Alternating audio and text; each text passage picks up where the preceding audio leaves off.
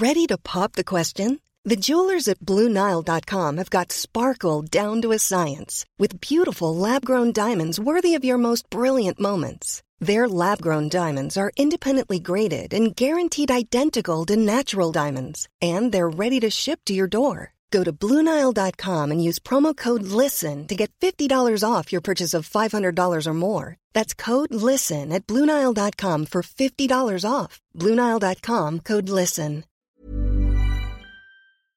Events over the past year have shone a light on racial inequality across the globe. Australia is not an exception. This nation's journey towards a more just, equitable and reconciled identity still has a long way to go. With that in mind, and in the spirit of reconciliation, we acknowledge the traditional custodians of country throughout Australia and their connections to land, sea and community. We pay our respects to elders past, present and emerging, and extend that respect to all Aboriginal and Torres Strait Islander people today.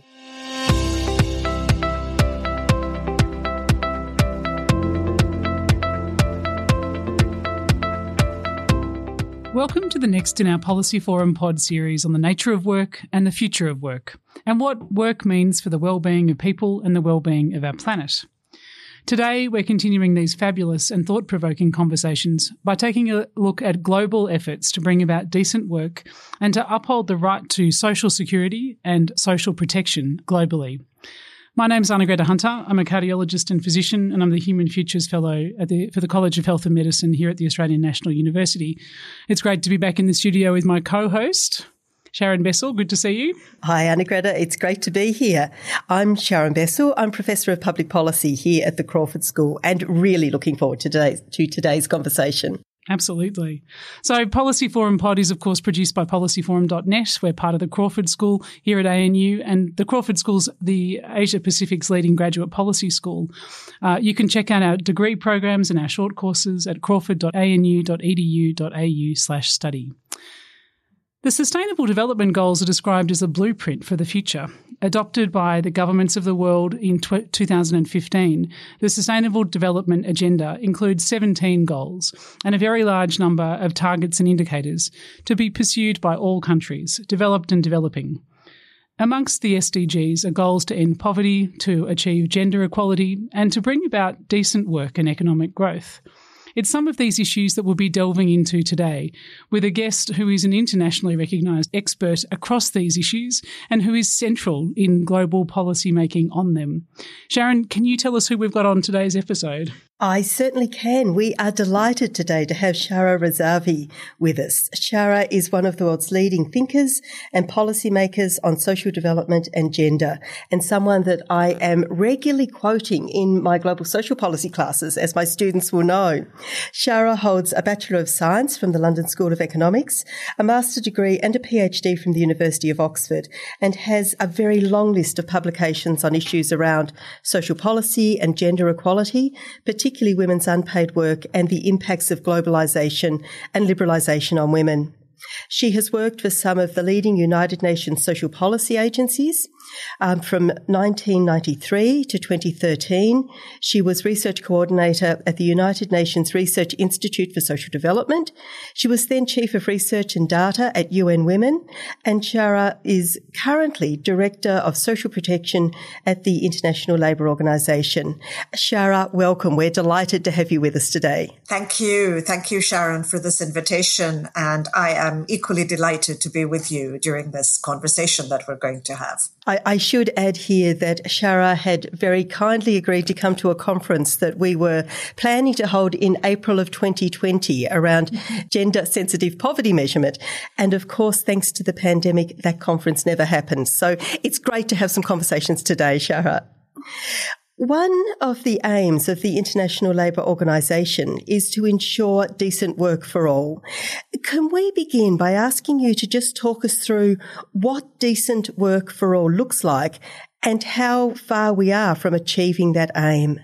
Well, thank you for that question, Sharon. And I'm going to talk about, in particular, the way in which not having access to any form of social protection or social security, which is one of the key pillars of decent work, can in fact mean that people who are working very often long hours and doing very important, essential work, are deprived of the conditions that constitute decent work. I think it's important to highlight, and I think, sometimes statistics can speak to some of the issues that are really important, that only about 47% of the global population is currently covered by at least even one form of social protection benefit, which means that about, more than 4 billion people are wholly and completely unprotected by any kind of social protection provision.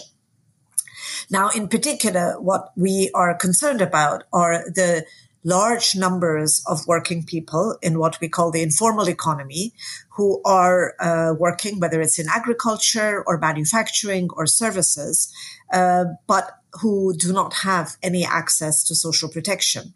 And this lack of access to social protection was cruelly, exposed during the pandemic, when people who were working informally had no access to work, but no way of ensuring income security through a kind of, unemployment protection, to having even access to some kind of social health protection so that they could seek healthcare without having to undergo and pay very high fees for health.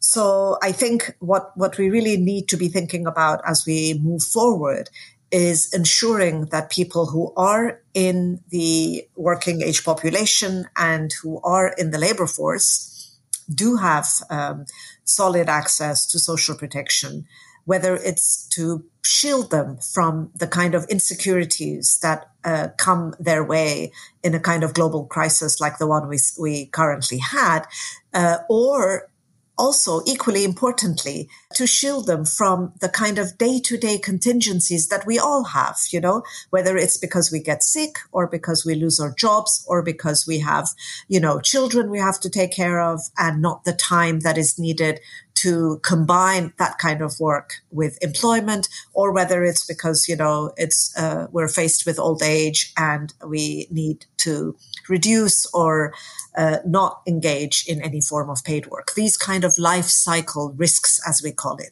We need people to be protected and to have income security when they face these kind of life cycle risks. Shara, there have been debates for many decades now over how to deliver social protection for all people, in both the formal and the informal sector. And those debates have been around whether it should be the state delivering to all citizens, regardless of their employment status. And that picks up on those issues across the life cycle that you talked about, whether it should be through workplace systems, whether it should be informal community networks that operate outside the state, or whether it should be through the market. If we are to achieve social protection for all, what can we learn from the debates around these different approaches? Are there some that serve us better in reaching everyone than others?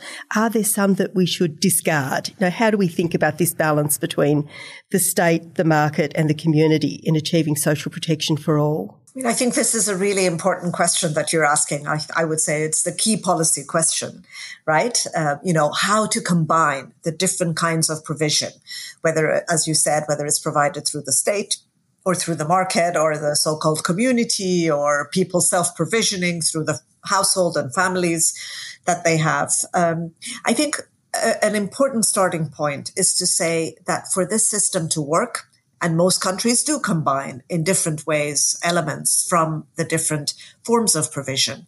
One thing that is really important to bear in mind is that ultimately the state has to bear the overall responsibility for the social protection architecture, so that those who are not catered for through, let's say, market provision or community provision or, through their own families and households, they do have a fallback position. So even in contexts where states are not actively and fully engaged in the delivery and provisioning of social protection, they do and need to bear the responsibility for the overall system, that the system is functioning well, that there is, accountability in the system, that everyone, and that's what we mean by universal social protection, that everyone has the right to social security. And if they cannot be accessing the kind of protection that they need through markets or communities, there is a public provision, a public option for them. So apart from the state playing a role in terms of directly provisioning it, I think what is a really important starting point is to emphasize the overall responsibility of the state for ensuring a well-functioning system. A system that can be multi-pillar, if you like, with provisioning from the state as well as from markets in some contexts and from communities. But what we also do know is that, markets respond to to people's capacity to pay in cash, right? I mean, so if you have a system, let's say healthcare provisioning, that is strongly market delivered, we know that this is going to leave significant exclusions and inequalities in the absence of proper regulation and in the absence of a strong public option. So I think that's a really important point to emphasize. And likewise, although people like to speak about the beauties of community provision, communities can be very unequal, and community provisioning can be very exclusionary if certain groups, ethnic groups or women are excluded from the kind of community provisioning that is available. So again, there is a very strong role here to be played by a state.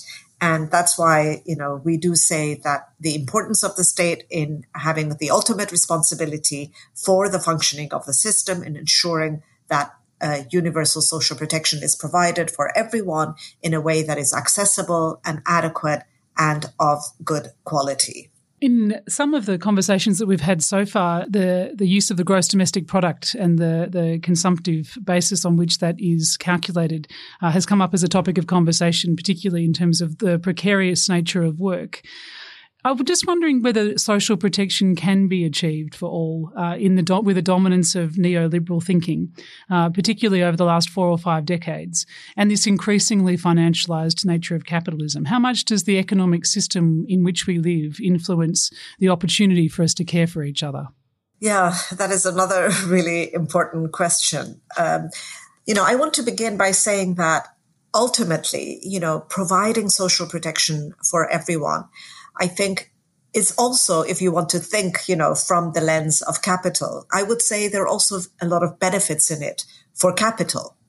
In fact, we have to think that the welfare state, in a way, has its origins and was set up to respond to some of the needs of employers, of capital, if you like. So having a workforce that is healthy, that is productive, that is well-skilled, that is protected when they're sick, that when there is a crisis like the one we just had, enterprises are not forced to let go of their workers, but can retain them and keep them so that when we are over the bump, then, the workforce is already there, still attached to their enterprises. That there are benefits in it for capital. So it is, in some ways, I think one can say, a win-win scenario. Social protection has something in it, obviously, for workers, for working age population, for working families, however you want to refer to the working age population, and their children and dependents.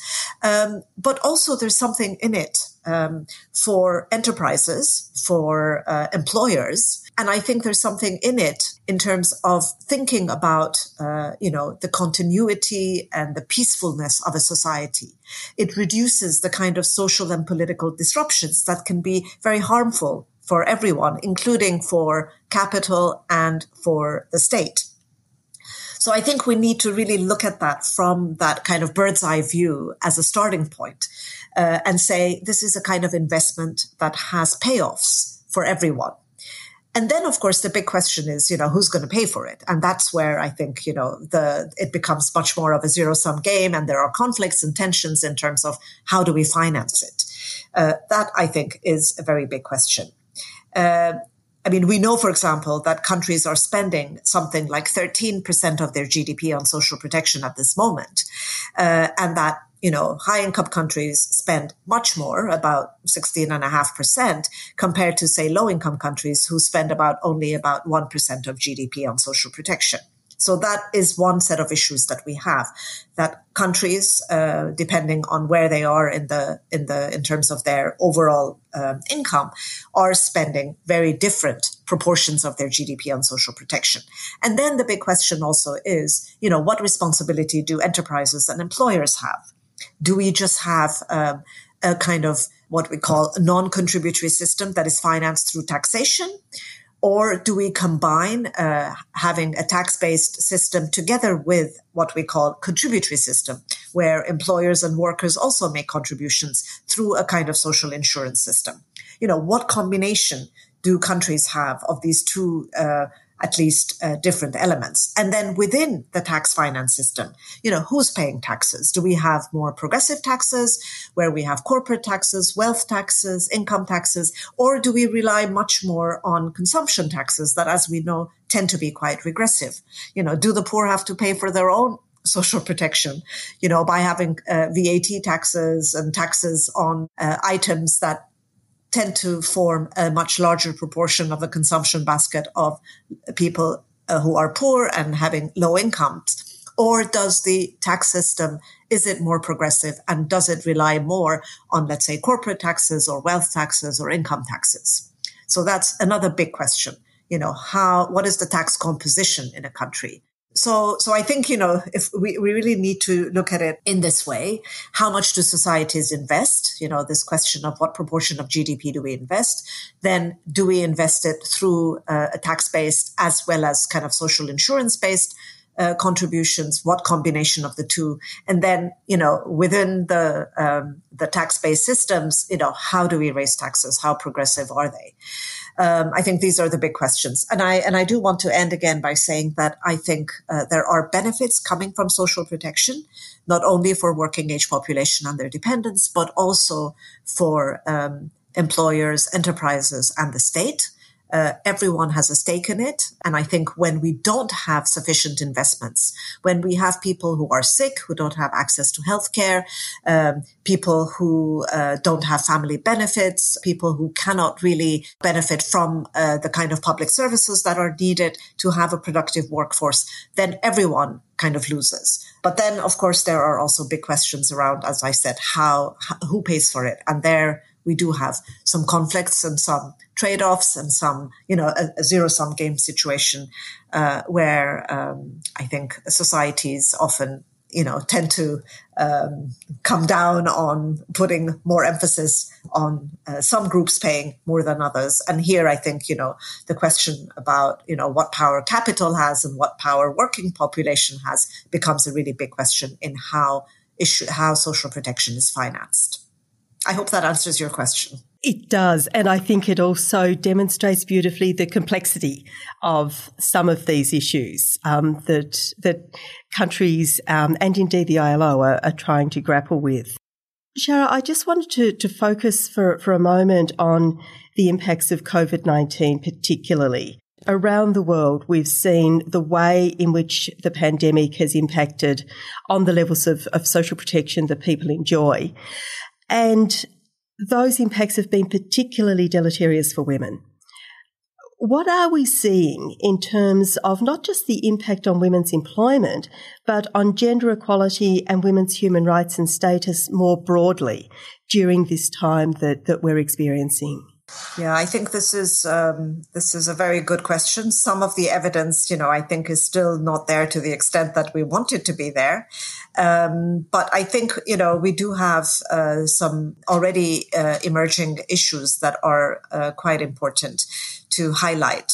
Now, I think, first of all, I'd like to say that this crisis, as many people have argued, has been in many ways like an X-ray machine that has revealed the fractures, the gaps, the problems in our societies. It has really been able to lay bare our pre-existing structural inequalities. And here I think inequalities of gender, along with inequalities of class and race and migration status, have been very very clearly exposed, particularly through these kind of gaps that we have in terms of access to social protection, for example, but also showing up the way in which, the unpaid provisioning of care, which we all need on a day-to-day basis, is unequally provided by people and particularly disproportionately provided by women. Also, I think in this crisis, unlike, let's say, the 2008 global financial crisis, there has been a massive kind of response by states, by governments in providing social protection measures, although most of them have been temporary and it has been very unevenly provided. Now, going to the question about sort of the impact on women in particular, what we do know is that, first of all, that in terms of the impact on employment, approximately about 40% of all women workers compared to, let's say, something like about 36% of all employed men work in sectors that were very hardly hit by this crisis, including sectors like, hotel and food services, wholesale and retail trade, arts and entertainment, business services, and labor-intensive manufacturing. And therefore, women have experienced severe job losses in a way more than men. Second, and importantly, women's overrepresentation, I think, in frontline jobs, which have been deemed essential and which we know are very important, like healthcare and social services. Women make up about 70% of workers in these sectors. And women who are in these sectors, as well as men who are in these sectors, have been put at the greatest risk of exposure to the virus. So this was the second way in which women were more intensely affected. And the heightened income insecurity and health risks that came on top of the growing tensions within the home.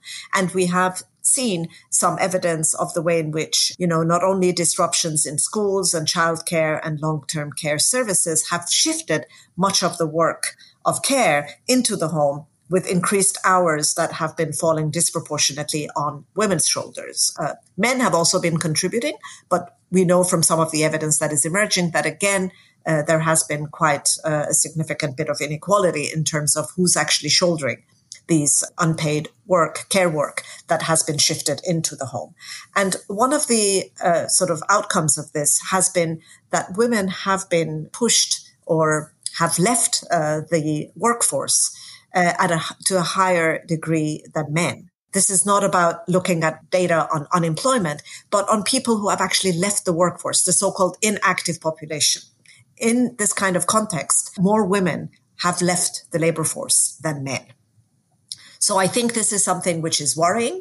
One hopes that in the near future, as, care services, schools, long-term care institutions go back to providing services, if that can be made, at the same level that we had prior to the crisis, which already was not great, that this at least will remove some of the reasons why women have been leaving the labor force. And also one hopes that some of the sectors in which women were employed may see a comeback and may continue and start to employ more women. But these are big ifs, and we don't know if that's going to happen.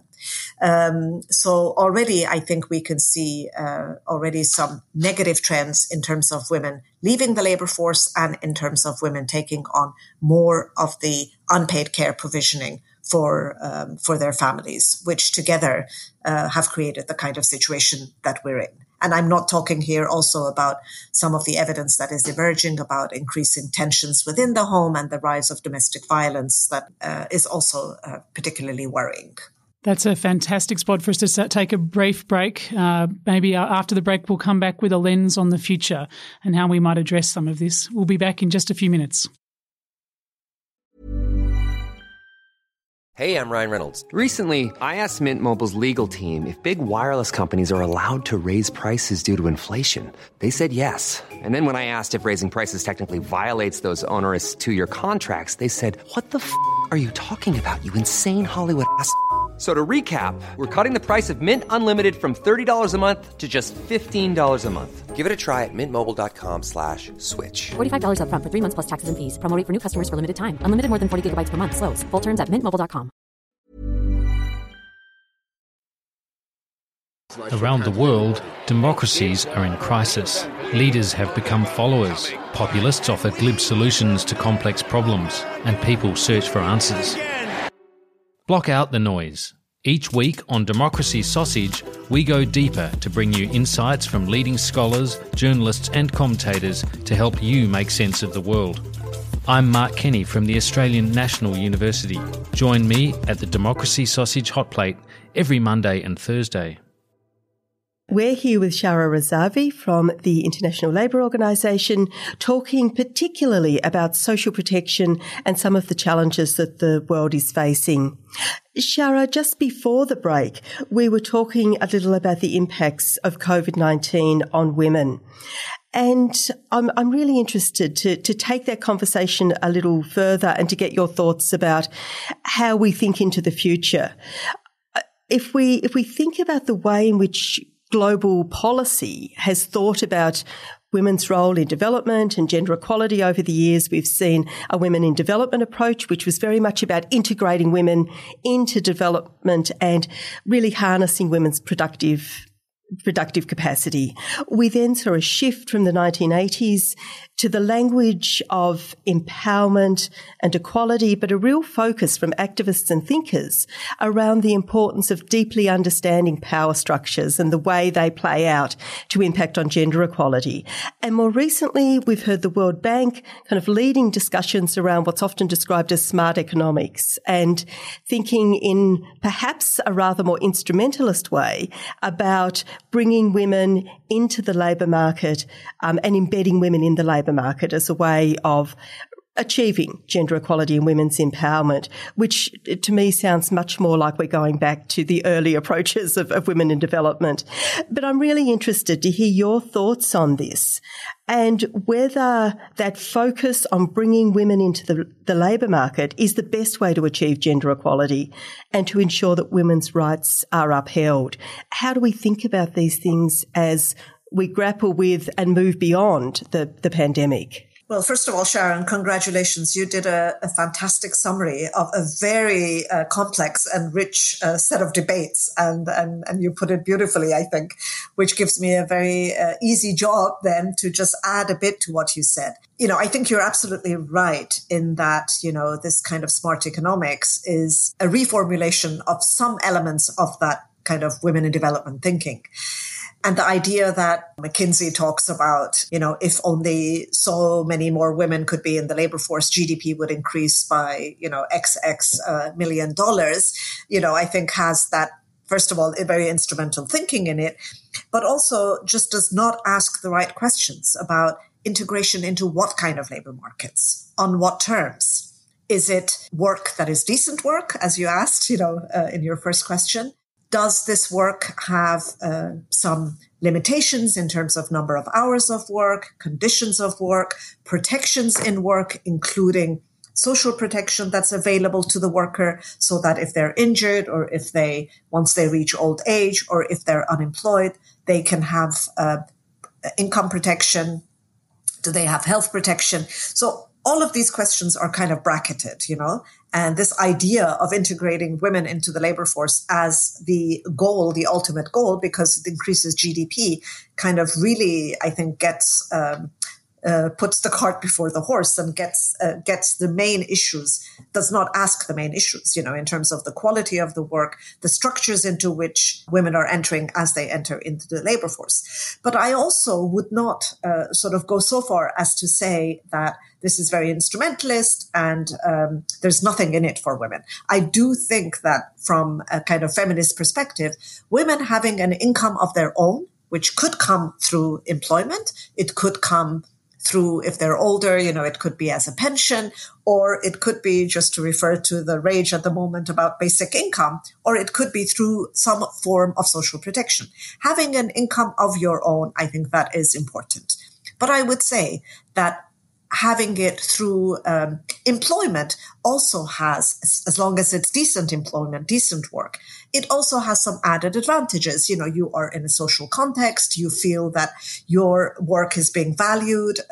You know, there are all kinds of things that come with also decent employment that you don't maybe necessarily get from having some kind of benefit. So I think it's this combination of having decent work and an adequate wage, together with the peace of mind that comes from knowing that you will have social protection if you're not able to access work.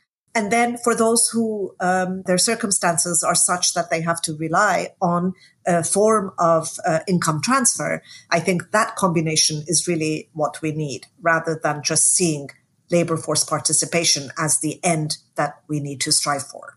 Just moving on to the International Labour Conference, which I think began in June, and there will be a follow-on part to that conference in November this year. And I understand that in June, the ILC adopted a global call to action outlining the measures that are needed to create a human-centred recovery from the pandemic and to avoid the long-term scarring of economies and of societies.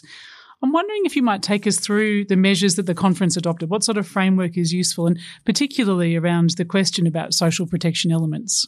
Yeah, thank you for that question. The conference did adopt, as you said, a call to action for a human-centered recovery from the COVID crisis. And also in this conference, we had what is called a recurrent discussion. The last recurrent discussion took place in 2011. And this was so a decade later that we had the recurrent discussion on social protection. And many different elements came out of the agreed conclusions that our constituents were able to hammer out. I think one very important element was this very clear understanding of what universal social protection is.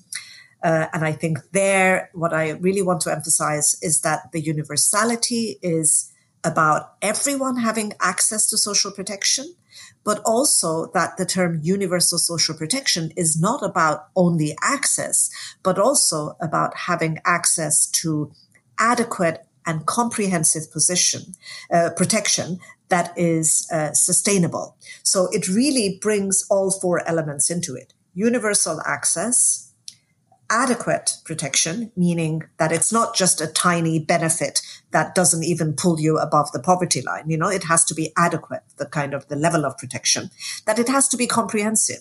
Not just protection, let's say, for families with children, but also protection for people when they're old and cannot work, as well as those who are unemployed, as well as sickness benefits. So the whole life cycle, so comprehensiveness really refers to the whole life cycle.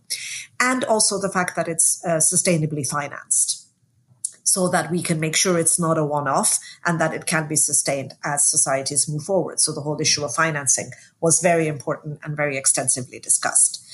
I think that was one very important element that came out of it. The other one, I think from a gender perspective in particular, was the importance of ensuring a gender-responsive social protection system that makes sure that in its design, the social protection system addresses the needs of women, whose needs can be very specific because of the way in which they straddle the paid and the unpaid economy. So the social protection system has to ensure that people who spend a lot of time doing unpaid care work or voluntary work or other kinds of work that is not considered as being part of the labor force, they also have adequate social protection. That is, for their life cycle, for the entire life cycle. I think that's important. And in that, it also recognized the importance and the need for care also as part of that life cycle. When we're sick, we need care. When we're old, we need care. When we're children, we need care. And the importance of investing in adequate care services and in decent employment for people who do that care, because we know that good quality, decent employment in the care sector also can ensure better quality services for people who need care. As those conversations unfolded at the recent International Labour Conference, I'm wondering how much emphasis there was or how much commitment there was to thinking about this from a rights-based perspective.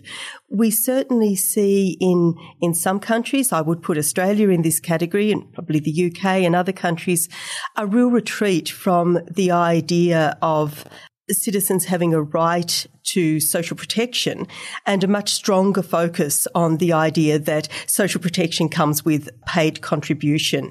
And of course, that's really problematic, as you've pointed out, for those people, often women, who are working in the unpaid sector, in the voluntary sector. If we think about the debates that were being had globally across countries, how strong or how shallow is the current commitment to a rights-based approach?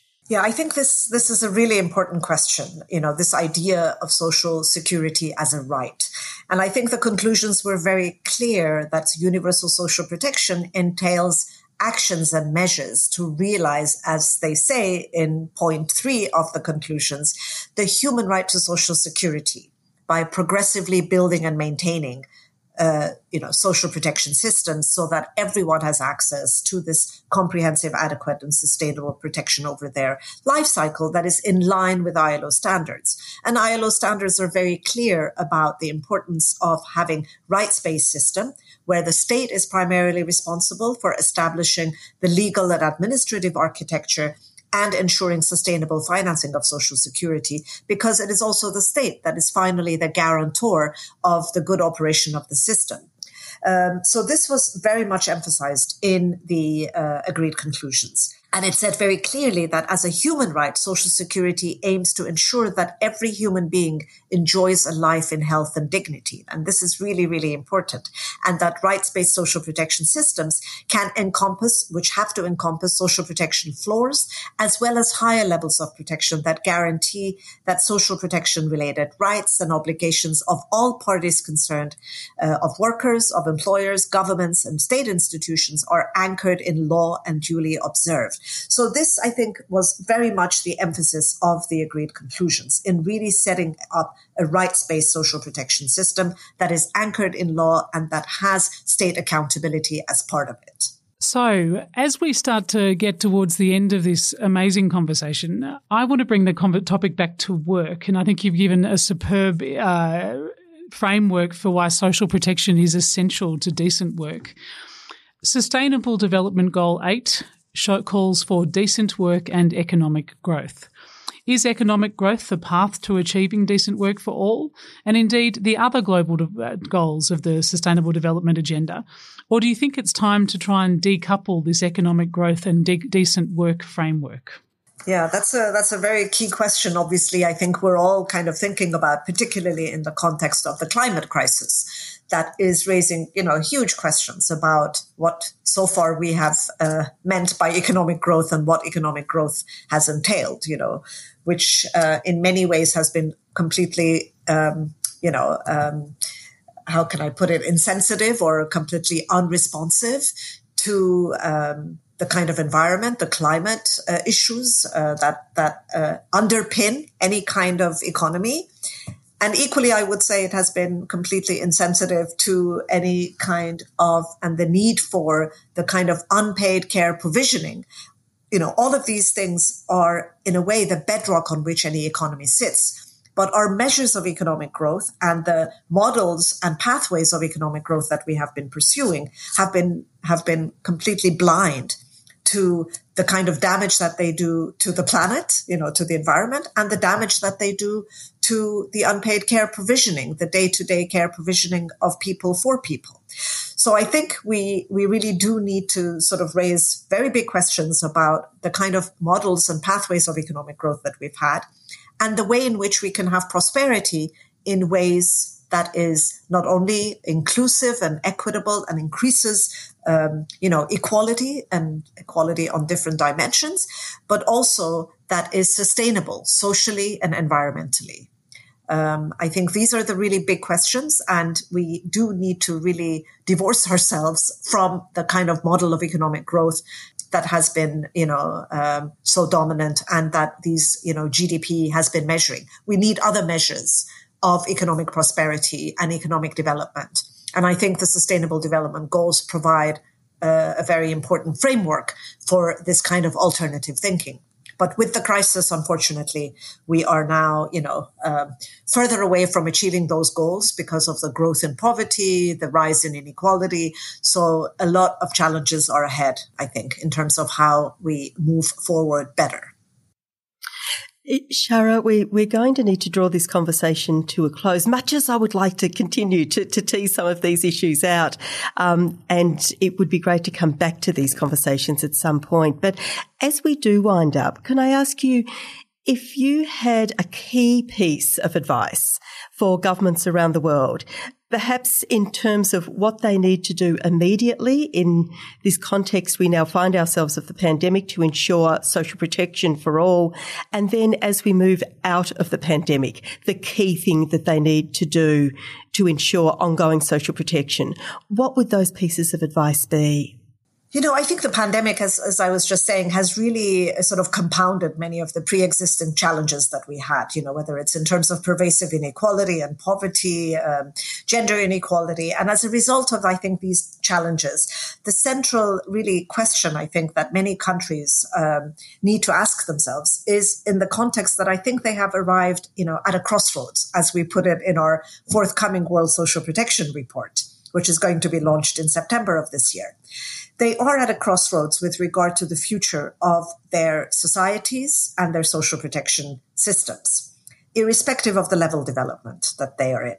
And I think we now really do face a choice, whether to pursue a kind of high road strategy, as we've put it in this report, of investing in and reinforcing the social protection systems that we have and need to build to make sure that they are universal and accessible to everyone, that they're adequate in terms of ensuring decent living standards, they're comprehensive in terms of covering all the different phases of life, and they're financially sustainable and grounded in rights, or whether they want to really shun this option and follow a kind of low road strategy, which is, you know, chronic underinvestment, succumbing to austerity, which may be around the corner, which we know is likely to result in very weak provision with limited coverage, minimal benefits, and which we think is really unfit for the kind of contemporary needs and challenges that we have.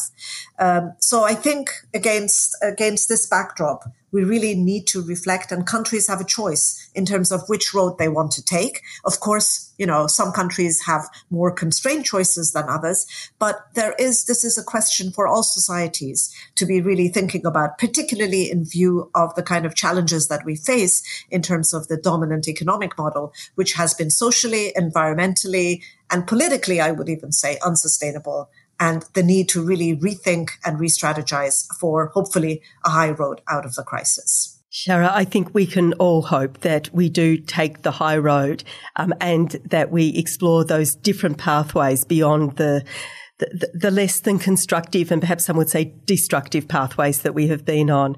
We thank you so much for sharing your time and insights with us today. And thank you for having me. It was great talking to you, Sharon. Thank you. Sharon, that was a really amazing conversation. I was so pleased to hear Shara's perspective on the other side of work. We spend a lot of time talking about work in terms of the activities that we do and how we get paid for it. But what she really reminded me and I think fleshed out extraordinarily was that protection around work that enables work. It's the way in which we care for each other, the social protection that enables us to work effectively. And without that social protection, our work is not decent, it's not safe, and it's really not productive. What were your thoughts? Look, I think that's right. I think that was a really fabulous conversation in terms of thinking about those things. And she also talked about, you know, when she was talking about women's engagement in the workforce, she talked about all of those other benefits that come from work, the social benefits, the connectedness, the sense of, you know, contribution and value that one gets from work. And I think all of that is so fundamentally important.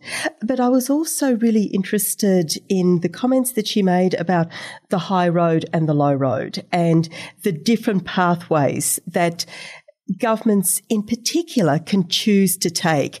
And of course, she did make the point that ultimately the state must take the lead when we think about these issues. You know, other actors, including the market, may have a role to play, but the state needs to take the lead and decide which pathway it is. And I couldn't help reflecting on the choices that have been made in Australia around some of these issues. And we see in Australia, I think, such a powerful example of the policy choices that are made to ensure social protection or to withdraw social protection.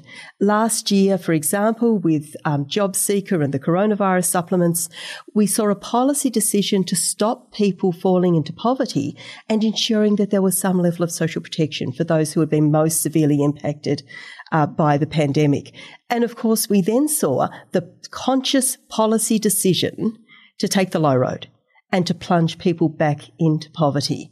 And we now see the real challenges in this lockdown around how we support and protect people. So to me, there's something so powerful in that idea of the high road and the low road, but in the fact that these are choices that governments make, and these are choices that we enable and allow our governments to make. Absolutely. It's what we vote for. Indeed. So that's a great place to leave the end of our installation of the work series. We are partway through, and listeners, we have at least 2 more episodes on our work horizon. Thank you so much for joining us today. We do love to hear from our podcast listeners, and we would be encouraging everybody who's listening today to reach out to us on whatever platform you're comfortable with. We're on Twitter at APPS Policy Forum. You can email us at podcast@policyforum.net. You can join our Facebook group by typing Policy Forum Pod into the search bar. We'd love you to subscribe to our podcast, to share it with your friends, to leave a review on whichever platform you pod with. And we like to read the sorts of feedback that we get. We take them seriously. We'll even engage in hopefully half decent conversations on whatever platform you choose. So we are very much looking forward to the rest of this work series. It's such an important time to be talking about these issues. I'll see you next week, Sharon. I will see you next week, Anna Greta. And listeners, from me, Sharon Bessel, it's bye-bye for now. Bye-bye from me too.